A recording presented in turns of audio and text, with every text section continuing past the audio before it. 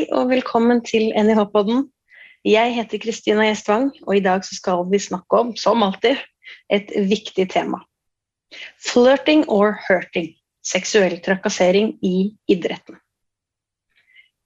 Seksuell trakassering det kan defineres som enhver form for uønsket seksuell oppmerksomhet, som har som et formål eller virkning å være krenkende, skremmende, fiendtlig, nedverdigende, ydmykende eller plagsom.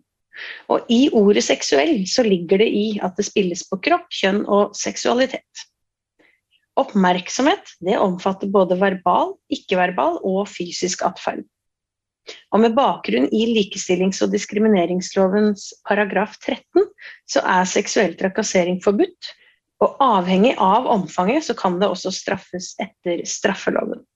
Finnes seksuell trakassering i idretten, og hva gjøres for å forebygge dette? Det noen av spørsmålene jeg har til dagens gjester. Og den første gjesten har vært innom NIH-podden tidligere, nemlig Jorunn Sundgodt Borgen. Og Jorunn professor ved Institutt for idrettsmedisinske fag her ved NIH, og utenom forskningsfeltet spiseforstyrrelser, som hun kanskje mest kjent for, så forsker hun også på unge utøvere, toppidrett, seksuell trakassering og misbruk. På laget så har Jorunn med seg Nina Sølberg. Og Nina doktorgradsstipendiat ved samme institutt her på NIH, og hennes doktorgradsprosjekt det handler om seksuell trakassering eller uønsket seksuell oppmerksomhet blant elever på både toppidrettsgymnas og ordinære videregående skoler i Norge. Og dette prosjektet finansiert av Stiftelsen DAM gjennom Norske Kvinners Sanitetsforening. Så nå gjenstår det bare å ønske gjestene velkommen og sette i gang. Ja, velkommen til dere to. Takk skal du ha. Takk for det. Det et viktig tema på plakaten i dag, og vi kan jo starte med deg, Jorunn. Hvordan kom du inn på akkurat dette feltet? Jeg har jobbet så mange år med kvinnelige utøvere, og også jobbet med sensitive tema som for eksempel spiseforstyrrelser. Og i den forbindelse så var det en del som betrodde seg og hadde sine historier. Så vi fant ut tidlig på 2000-tallet i forbindelse med et prosjekt hvor vi så på kvinnelige eliteidrettsutøvere og egentlig så på spiseforstyrrelser primært, at vi også ville kartlegge forekomst av trakassering. Så det gjorde vi da tidlig, jeg tror det var 2002-2003, på de jentene som da var på junior- og seniorlandslag. Så det var sånn jeg begynte, og etter det så har jeg fortsatt jobbet med kvinnelige utøvere og fått høre historier og fått telefoner fra bekymrede foreldre, trenere, ledere. Det kommer sikkert inn på senere, men det i hvert fall et felt hvor det foreløpig gjort alt for lite, og var jo kjempefornøyd da Nina meldte sin interesse og nå har startet dette spennende PhD-prosjektet som Nina sikkert skal fortelle om. Ja, for du skal jo fordype deg i det her, Nina. Dette jo tematikken for din doktorgrad. Hvordan kom du, altså hva fikk deg til å tenke at dette det jeg vil gjøre i 3-4 år av livet mitt? Ja, det jo helt klart Jorunn som har åpnet døra til forskning for min del, og som hjernen bak ideen til dette forskningsprosjektet.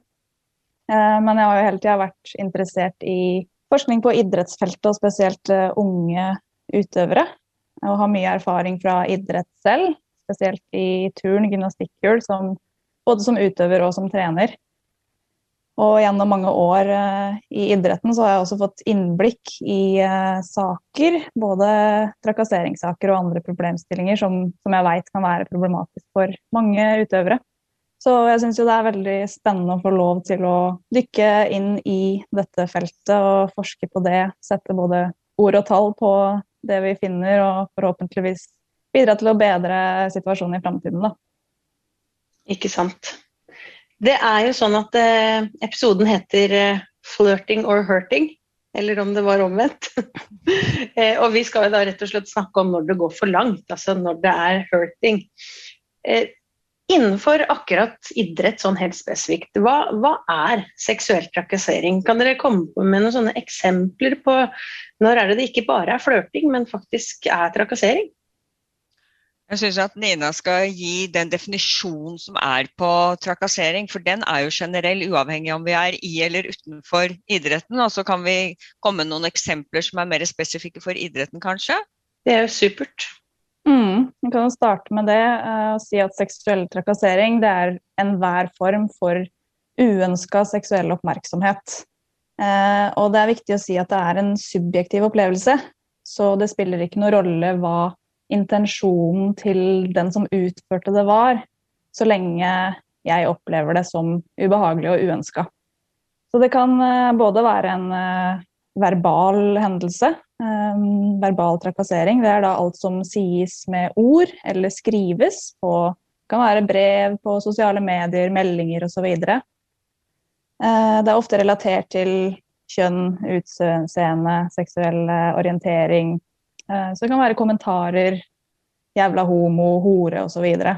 Det kan også være ikke-verbale hendelser, som da for eksempel kroppsbevegelser, sending eller visning av bilder, blotting.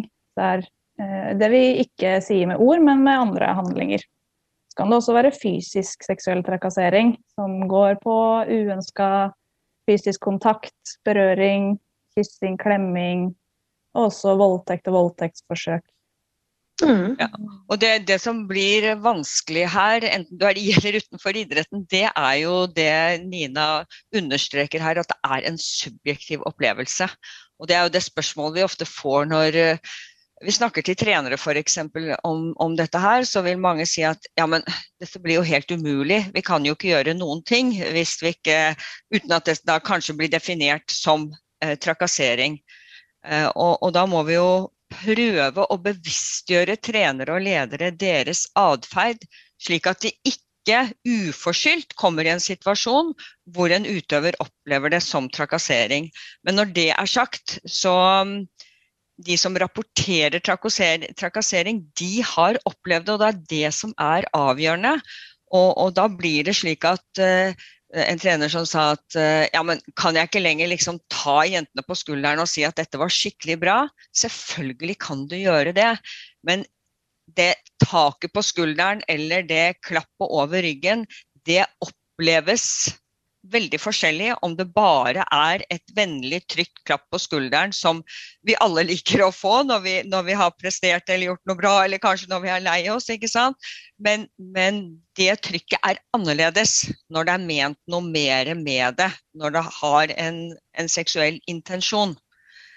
Så det viktig å være klar over. Og så det jo eksempler på, ja, for eksempel var det noen jenter som rapporterte, de var i et team, og så sa at nei, treneren, han så ekkel. Ja, kan dere nevne eksempel? Jo, det var en som var skadet og ba om fri på trening den kvelden, hvor han da svarer på en tekstmelding. Det ok hvis du sender et bilde av deg i trusa. Det et eksempel på trakassering. Og ellers det jo veldig mange andre. Og det som problemet også, det jo at mange av de som da opplever at de blir trakassert, de får en form for skyldfølelse, og det kommer vi også inn på senere i forhold til at noen vegrer seg veldig for å rapportere det og snakke om det. En veldig ung utøver som sa at treneren sa at ja, men du la fra deg jakka utenfor hotellrommet ditt, og det betød vel at jeg skulle komme inn.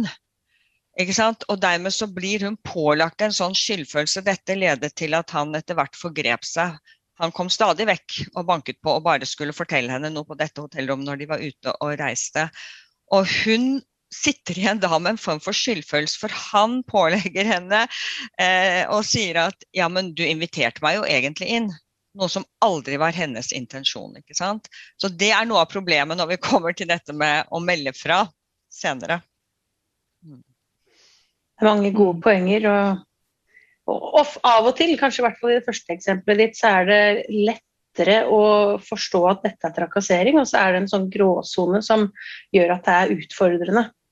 Vi skal snart gå litt inn på selve forskningsfeltet, men jeg tenkte vi først bare skulle snakke om at i høst så kom det frem i mediene at Norges idrettsforbund har hatt en dobling i antall henvendelser om seksuell trakassering og overgrep. når det gjelder de siste 2 årene. Har dere noen tanker til hva som kan være årsaken til det? Det en økning i trakasseringstilfeller, eller det mer at vi på vei til at det en lavere terskel for å si ifra? Ja, foreløpig så vet vi jo ikke noe om det noen økning i antall tilfeller. Det som antageligvis har vært til hjelp i forhold til at en del melder fra nå, det at enkelttilfeller har stått frem og fortalt sin historie. Det noen som går foran og bryter den banen der og tør å stå frem. Det vi ser dessverre at veldig få tør å stå frem før de ferdig med karrieren sin. Og det viser jo forskning utenfor idretten nå, at det tar veldig mange år før noen i det hele tatt tør å snakke om det, hvis de kommer dit at de tør å snakke om det. Og det betyr jo at de som da utøver dette får fortsette, enten i den klubben de eller på det laget de trener for, eller når de føler at noen har oppdaget hva de holder på med, så skifter de bare klubb. Eller drar til et annet land og blir landslagstrener, eller hva det nå som vi har noen historier på. Så per i dag vet vi jo ikke om det noen reell økning, for det dårlige studier som ligger der ute, som har forsøkt å kartlegge trakassering.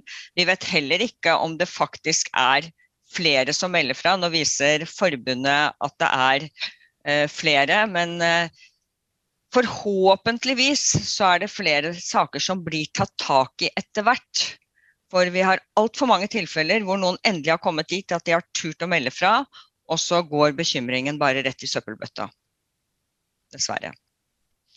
Nina vil sikkert supplere meg som enda mer inne i den nyeste delen av litteraturen.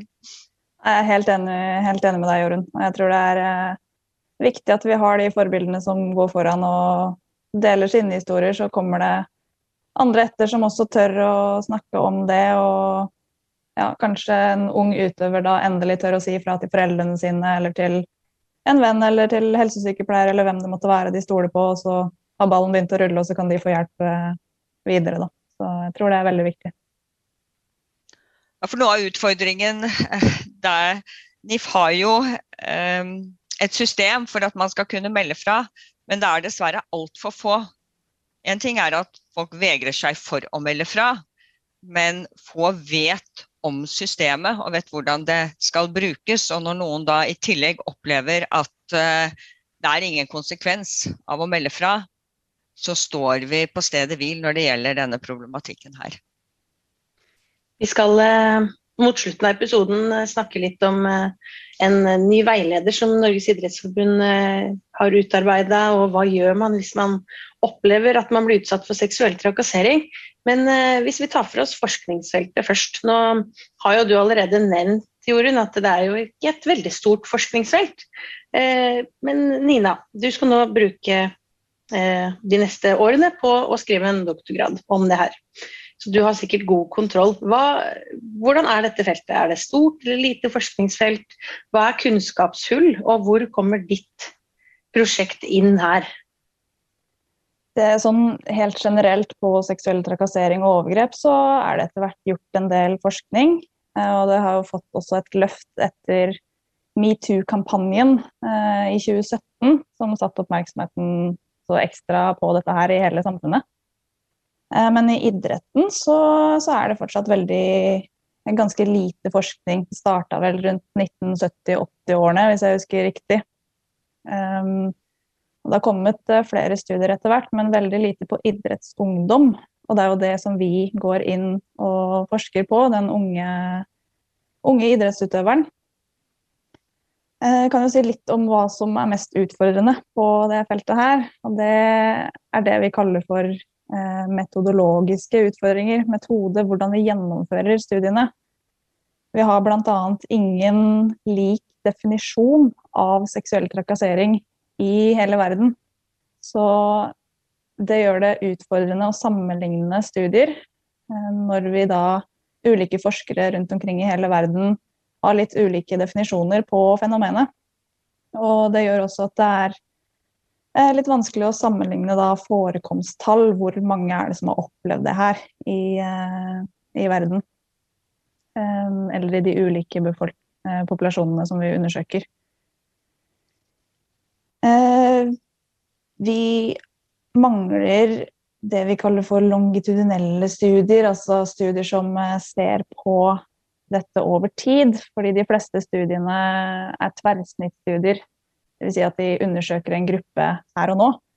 Så der også kommer jo vårt studie godt ut med at vi skal ha en oppfølging av de samme utøverne, og vi kan da se hvordan det utvikler seg over tid da. Så det det veldig behov for i dette feltet, og også behov for mer studier som går på forebyggende tiltak. Det også det veldig mangefullt av. Og så tenker jeg også det viktig når vi kritiserer det som finnes da innenfor dette feltet her, så noe av utfordringen at mange har bare spurt, har du opplevd seksuell trakassering?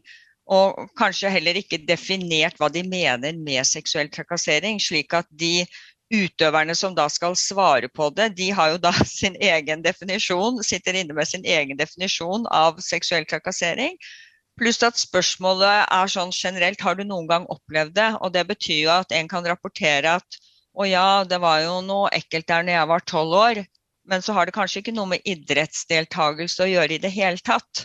Og det jo noe av det idretten og idrettsledere har etterlyst, å vite, har dette skjedd i idrettssettingen som en del av det at du idrettsutøver, eller har det kanskje vært hjemme i familiesituasjon eller blant venner, og det jo noe av styrken også til Ninas prosjekt nå, at hun, som hun sier, både har en longitudinell studie, pluss at hun ser på både lifetime experience, har du noen gang opplevd det? Har du opplevd det de siste 12 månedene? Og veldig spesifikk på hvor dette har skjedd, og også hvem som har utøvd dette. Så slik jeg ser prosjektet til Nina, så blir det på verdensbasis helt unikt, de dataene hun får inn. Og så skal vi jo ikke røpe for mye enda, fordi dette en doktorgrad, men hun jo ferdig nå med å samle alle dataene, og det som også blir styrken i dette prosjektet, det at det en veldig høy svarprosent, som betyr at vi kan si noe, vi kan generalisere resultatene som Nina får, mens andre studier har jo hatt svarprosent på 16 og 32 og så videre, og da det veldig farlig å trekke de konklusjonene som har blitt gjort fra noen av de tidligere studiene. Og dette handler jo om at vi lettere skal generalisere, overføre det vi finner da, til den generelle populasjonen. Og at ikke vi har undersøkt en veldig spesifikk gruppe som var veldig interessert i akkurat det de meldte seg til å være med på av forskningsprosjekt. Pluss at Nina har da med det utvalget som med, så kan hun både si noe om hvordan det blant de som driver toppidrett, unge utøvere, og så kan hun si noe om de som i bredden, og så kan hun si noe om de som ikke går på spesialiserte linjer på videregående, som såkalte vanlige elever på videregående skole. Så vi får inn mye verdifull informasjon via dette doktorgradsprosjektet til Nina, og som Nina selv sier, ønsket jo selvfølgelig vi må kartlegge, og vi må vite noe om omfanget og hvordan situasjonen og så jo ønsket å kunne forebygge på sikt at dette danner grunnlag for et prosjekt der vi kan sette i system, utvikle og sette i system et forebyggende tiltak. Så absolutt. Og her blir det spennende. Når forventer dere noen resultater, Nina? Jeg skal jobbe så fort jeg kan, så du kan få det ganske snart. Ja. Vi skriver jo artikler da, i en doktorgrad, så publiserer man gjerne 3 eller 4 artikler. Så jeg i gang med et utkast til første artikkel nå. Så vi får se hvor lang tid det tar, men utover mot slutten av sommeren så håper jeg vi kan si noe mer. Det høres bra ut.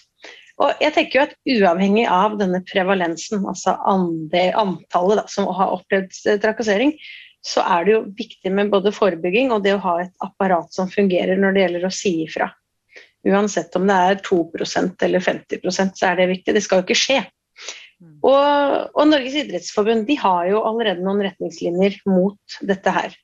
Og en veileder for hvordan du skal rapportere og håndtere seksuell trakassering i idretten. Hva deres inntrykk av denne veilederen og opprettholdelse, altså fungerer den i praksis? Det jo først og fremst veldig fint at det finnes retningslinjer som nedskrevet og som publisert, så det går an å finne dem for alle sammen. Men jeg tror mye av utfordringen ligger i at det ikke godt nok informert, så det veldig, veldig mange som ikke engang vet om at den finnes. Og da det jo også vanskeligere å følge dem, eller å rapportere og følge disse retningslinjene. Så jeg tror det må mye mer informasjon til for at det også skal bli brukt på den måten som det tenkt at det skal bli brukt, da. Helt enig, og så parallelt med det så må det jobbes, nå får vi jo noen tall etter hvert, og vet noe fra litteraturen fra før, at det jo enkelte kulturer hvor dette mer gjeldende enn i andre. Det noen kulturer hvor det heter seg at det bare sånn. Han bare sånn, han har alltid vært sånn, du må ikke ta det ille opp, liksom. Det selvfølgelig en utfordring, så det må jobbes med kulturene, bevisstgjøring i forhold til noe av det vi var inne på innledningsvis, men hva trakassering? Hvor går grensen? Slik at alle vi som jobber i systemet og egentlig bare vil, alle disse ungene og ungdommene og utøverne som satser også, alt vel, at alle bevisst på hvor går den grensen? Hva det å være et medmenneske og et godt forbilde og medutøver og oppføre seg skikkelig i forhold til andre mennesker? Og også da kjenne til det systemet som Nina forteller om at faktisk eksisterer, og så sørge for at terskelen blir så lav som overhodet mulig i forhold til at folk tør å melde fra når det en bekymring der. Og i det ligger det også at vi må ha klare forventninger om at det en konsekvens hvis det meldes fra. Hvis det ikke det ingen vits i. Det heter seg jo at NIF har nulltoleranse for trakassering. Det jo ikke nulltoleranse når bekymringer går i søppelbøtta. Det et veldig godt poeng. Jeg tenkte vi sånn helt avslutningsvis her skal bli litt mer konkrete og gi noen sånne gode råd. Hvis jeg sitter og lytter til denne podden og opplever at jeg eller blir utsatt for seksuell trakassering, hva gjør jeg helt spesifikt da? Hvordan skal jeg ta tak? Det jeg ville sagt umiddelbart var ikke sitt med det for deg selv. Tør å fortelle det til noen du stoler på, om det en lagvenninne, eller det en av foreldrene, eller det en av trenerne, så gjør du det, og så må den voksenpersonen du forteller det til, sørge for at dette blir tatt videre, at det blir meldt inn, og at det blir fulgt opp. Det min, og så må man sørge for at du som da melder inn, som kan få noen reaksjoner knyttet til det, blir skikkelig ivaretatt. Så oppfordringen jeg vet Nina alltid avslutter foredragene sine med snakk om det, tør å snakke om det, og de aller fleste av oss har heldigvis en eller flere vi kan stole på, og fortelle det vi sitter inne med som vanskelig. Så begynn der, ikke tenk at dette for ekkelt, eller dette flaut, eller dette skyld i selv, snakk om det, og få noen til å hjelpe deg videre med saken. Det min oppfordring. Nina har sikkert noe enda glupere. Jeg tror det det aller glupeste. Men det jo også sånn, hvis det i en idrettssammenheng vi snakker om, da, så klubber har jo også, de bør eller skal ha oppnevnt noen personer som har et litt større ansvar for dette temaet her, som man kan melde fra til, eller om man har et spesifikt varslingssystem i klubben sin som man kan bruke. Og hvis man ikke når gjennom der, så kan man også gå videre i systemet, så fra klubb til krets, til forbund og til eventuelt NIF, Norges idrettsforbund, hvis man ikke når gjennom der. Så tenker jeg at det veldig mange som også synes at det blir veldig formelt, det blir veldig stort å skulle gå til et sånt rapporterings- eller varslingssystem. Og det også når vi har vært ute og snakket med utøvere, så det mange som sier det at det en liten terskel der. Og også det å vise sin identitet eller sitt ansikt kan for mange være en barriere da, i starten på å skulle si ifra om dette her. Og da finnes det jo også anonyme telefonlinjer chatsystemer og så videre som kan brukes, som for mange da, som kan kanskje være en god start til å få sagt det til noen, om man ikke klarer å si det til en venn eller en forelder eller noen andre sånn direkte. Så der det jo alarmtelefon, Redd Barna, landsdekkende telefon for incest og seksuelt misbrukte. Der kan man google seg fram til forskjellige tjenester som kan være ok for deg å bruke. Da. Og så tror jeg også at vi må støtte både unge og voksne utøvere på det å tørre å si fra hvor de opplever selv at grensen går. Det litt for mange som aksepterer over tid at ok, han bare sånn, eller den personen bare sånn, vi må bare akseptere det. Nei, hvis det gjør noe med deg slik at du opplever ubehag, så det ikke ok. Og da forventes det faktisk at du som utøver sier ifra om det, eller du får hjelp av noen andre til å si ifra om at vet du hva, dette overgår min grense for hva jeg synes ok. Og som regel, hvis en tar det opp med de andre i gruppa, så det som regel flere enn den ene som opplever at det ikke ok. Og jo fortere, jo bedre å si ifra. Og hvis det går for lang tid, så blir det også vanskeligere å si ifra. Jo flere hendelser, jo mer bygger det seg opp, og så blir det fort for stort for mange, da. Så heller si ifra tidligere enn for sent. Så tenker jeg at man kanskje ikke skal gi seg. Hvis man opplever at man ikke blir hørt første gangen, så ikke tro at det deg det noe feil med, men prøv igjen, og kanskje prøv en annen voksen person. Ja, helt enig. Og det også lov andre veien også, hvis det noen som ser at noen andre ikke har det ok, så det også lov å spørre. Hvordan har du det egentlig? Og gå derifra. Vi ser noen eksempler i media nå for tiden hvor jenter har ventet både i 10 og 20 år med å rapportere. De rapporterte og rapporterte, de gir seg ikke, og nå når de frem. Og vi har hatt episoder for 2-3 år siden hvor trenere har mistet jobben sin på grunn av dette her, så det viser at det nytter, men som Nina sier, ikke vent så lenge, for det blir vanskeligere med årene som går. Jeg tenker at det en fin sånn dagens take-home message. Det var snakk om det, var det ikke det var, Nina? Det var det det var. Vi må snakke om det. Det høres veldig, veldig bra ut. Tusen takk begge to for at dere kunne stille opp i NIH-podden, og lykke til med videre forskning. Takk skal du ha. Tusen takk. Ha det. Følg med igjen om 14 dager, da kommer det en ny episode fra NIH-podden. Og hvis du har spørsmål eller forslag til noe vi skal ta opp, send oss gjerne en mail på podcast@nih.no. Takk for i dag.